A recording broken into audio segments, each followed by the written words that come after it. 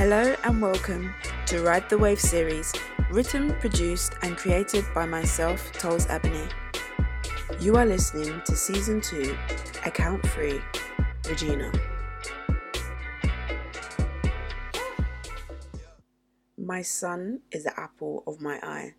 No parent could ask for a better son. A hard worker, academically excellent, respectful, handsome. Honestly, I thank the Lord for his life every day. He is the embodiment of mine and his father's dreams. At his graduation, I might have been the proudest mother alive. He worked so hard for that moment, a bachelor's in civil engineering, the first in our family to have a degree. My boy became a man. Something was a bit off though. Corey was smiling and laughing with us and the rest of the family there. But I don't know, there seemed to be something a bit aloof about him. I didn't trouble myself with it at first. I put it down to him just being nervous. He's a bit of an introvert and he knows how huge this moment was for our family. But then I saw him look at his phone and all of a sudden tears were streaming down his face. Everyone else interpreted it as happy tears of overwhelming emotion, but I knew better. I have a mother's instinct. In my heart, I knew that wayward boy, in utter selfishness, had contacted his brother and upset him. On his graduation day, I was seething.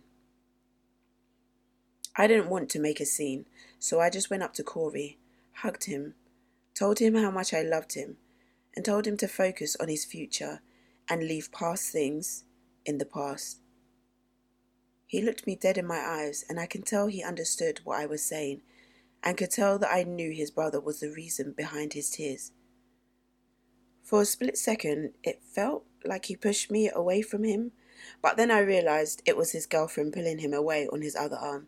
Why would Corey push me away? It doesn't make sense, so I dismissed that ludicrous thought. That boy does not get to insert himself back into this family in any capacity.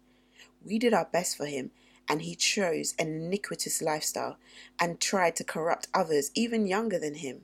Every time I think on it, my stomach fills with bile and the pain and shame of knowing my womb carried such an aberrant individual. We did not bring him up like that. We instilled values, respect, morals and faith into our children. We worked hard to provide for them. We enabled them to get the best education they could. And he repaid that with drugs and dealing.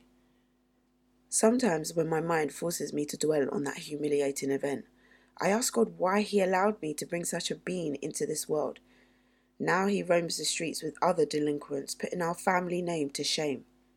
He is wasted potential, and he is no son of mine.